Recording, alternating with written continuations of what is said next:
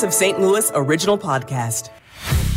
This is the St. Louis All Local podcast. I'm Debbie Monterey with the local stories from the KMOX newsroom for Tuesday, August 1st.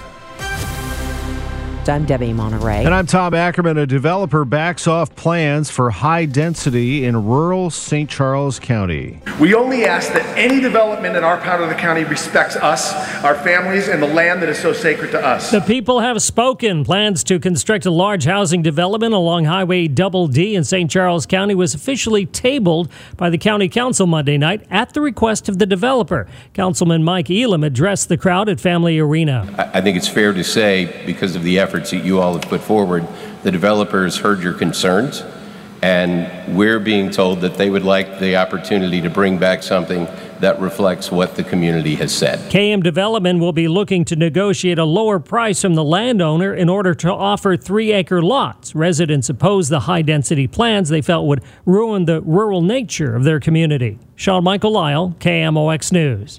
On the 30th anniversary of Metrolink, the Secretary of Transportation brings news of a substantial investment to modernize the fleet. Secretary Pete Buttigieg spoke at the Emerson Metrolink station in East St. Louis, acknowledging last year's flooding. We're here because we know how much transit means to people, and we know that this community has been through a lot. I'll never forget what it was like when I woke up in the middle of the night, hearing one of those 20-minute downpours that we're used to here in the Midwest, and then hearing it go on for an hour, and a second hour, and a third hour, and by 3 a.m., we were activating the Emergency Operations Center of our city for the first time in a while, confronting what would come to be called a 1,000-year flood. Buttigieg announced more than $100 million in federal funding for the region and nearly $28 million in funding to help the St. Louis area and Metrolink recover from damage, including station damage and loss of a Metro train. Maria Aquina, KMOX News. It's 6:05. Illinois Senator Dick Durbin is glad to see both sides of the river are working together. I can't tell you, growing up on the Illinois side of the river, somehow felt like a stepchild in the situation. But 40% of the metropolitan population is on the Illinois side of the river. When we combine forces for a common goal, we're very effective. Durbin was among political leaders on hand yesterday for Transportation Secretary Buttigieg's announcement of federal funds for Metrolink. Missouri Governor Parson releasing a statement yesterday on the pending execution of Johnny Johnson for the murder of 6-year-old Casey Williamson. The governor says, Johnson's crime is one of the most horrific murders that has come across my desk. Casey was an innocent young girl who bravely fought Johnson until he took her life. The governor adds that he hopes today's execution can provide closure for Casey's loved ones. Missouri has created mobile custody units to help the correction officers' shortages within the state's prison system. Travis Terry is with the Department of Corrections. We've got 4 different institutions that are a home base for the mobile custody units.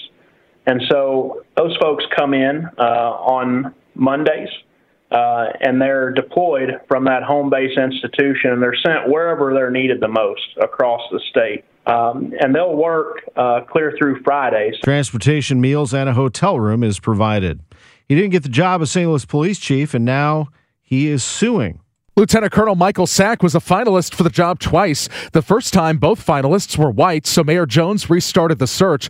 The other finalist, Lawrence O'Toole, sued for discrimination and settled for $160,000. In the second search, there were 2 white and 2 black finalists, but of the 2 black candidates, 1 declined and 1 dropped out. Sack says that he should have been chosen then, but wasn't because it would have, quote, shown that he was always qualified. Sack also notes that he would have accepted $100,000 less in salary than now Chief Robert Tracy.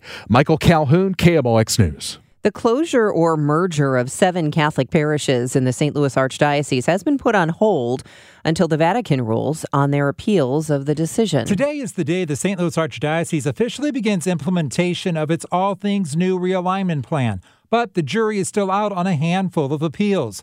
Because there has not been a decision from Rome yet on 7 of the appeals, Archbishop Mitchell Rosansky has put any changes on hold for now for those 7 parishes, while the recourse process is under consideration, which could take several months. The 7 parishes are St. Angela Merisi in Florissant, St. Catherine of Alexandria in Kaufman, St. Francis of Assisi in Lubering, St. Martin of Tours and Limay, St. Matthew the Apostle and St. Roch parishes in St. Louis, and St. Richard's in Creve Coeur. The St. Louis Archdiocese is reshaping from 178 parishes to 135. Fred Bottomer, KMOX News. It is 6:12 from the KMOX business desk. About 500 St. Louis area employees of Yellow Trucking appear to be out of work as the national freight carrier heads into bankruptcy. The Teamsters union that represents the workers released a statement saying it's a sad day but not unexpected. They say Yellow has been mismanaged for years and $700 million in federal bailout money couldn't keep them from closing.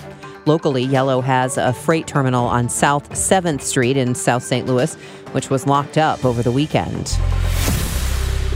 I'm Debbie Monterey. The St. Louis All Local podcast is produced by the KMOX News team. Get all the local news you need on the Odyssey app or wherever you get your favorite podcasts.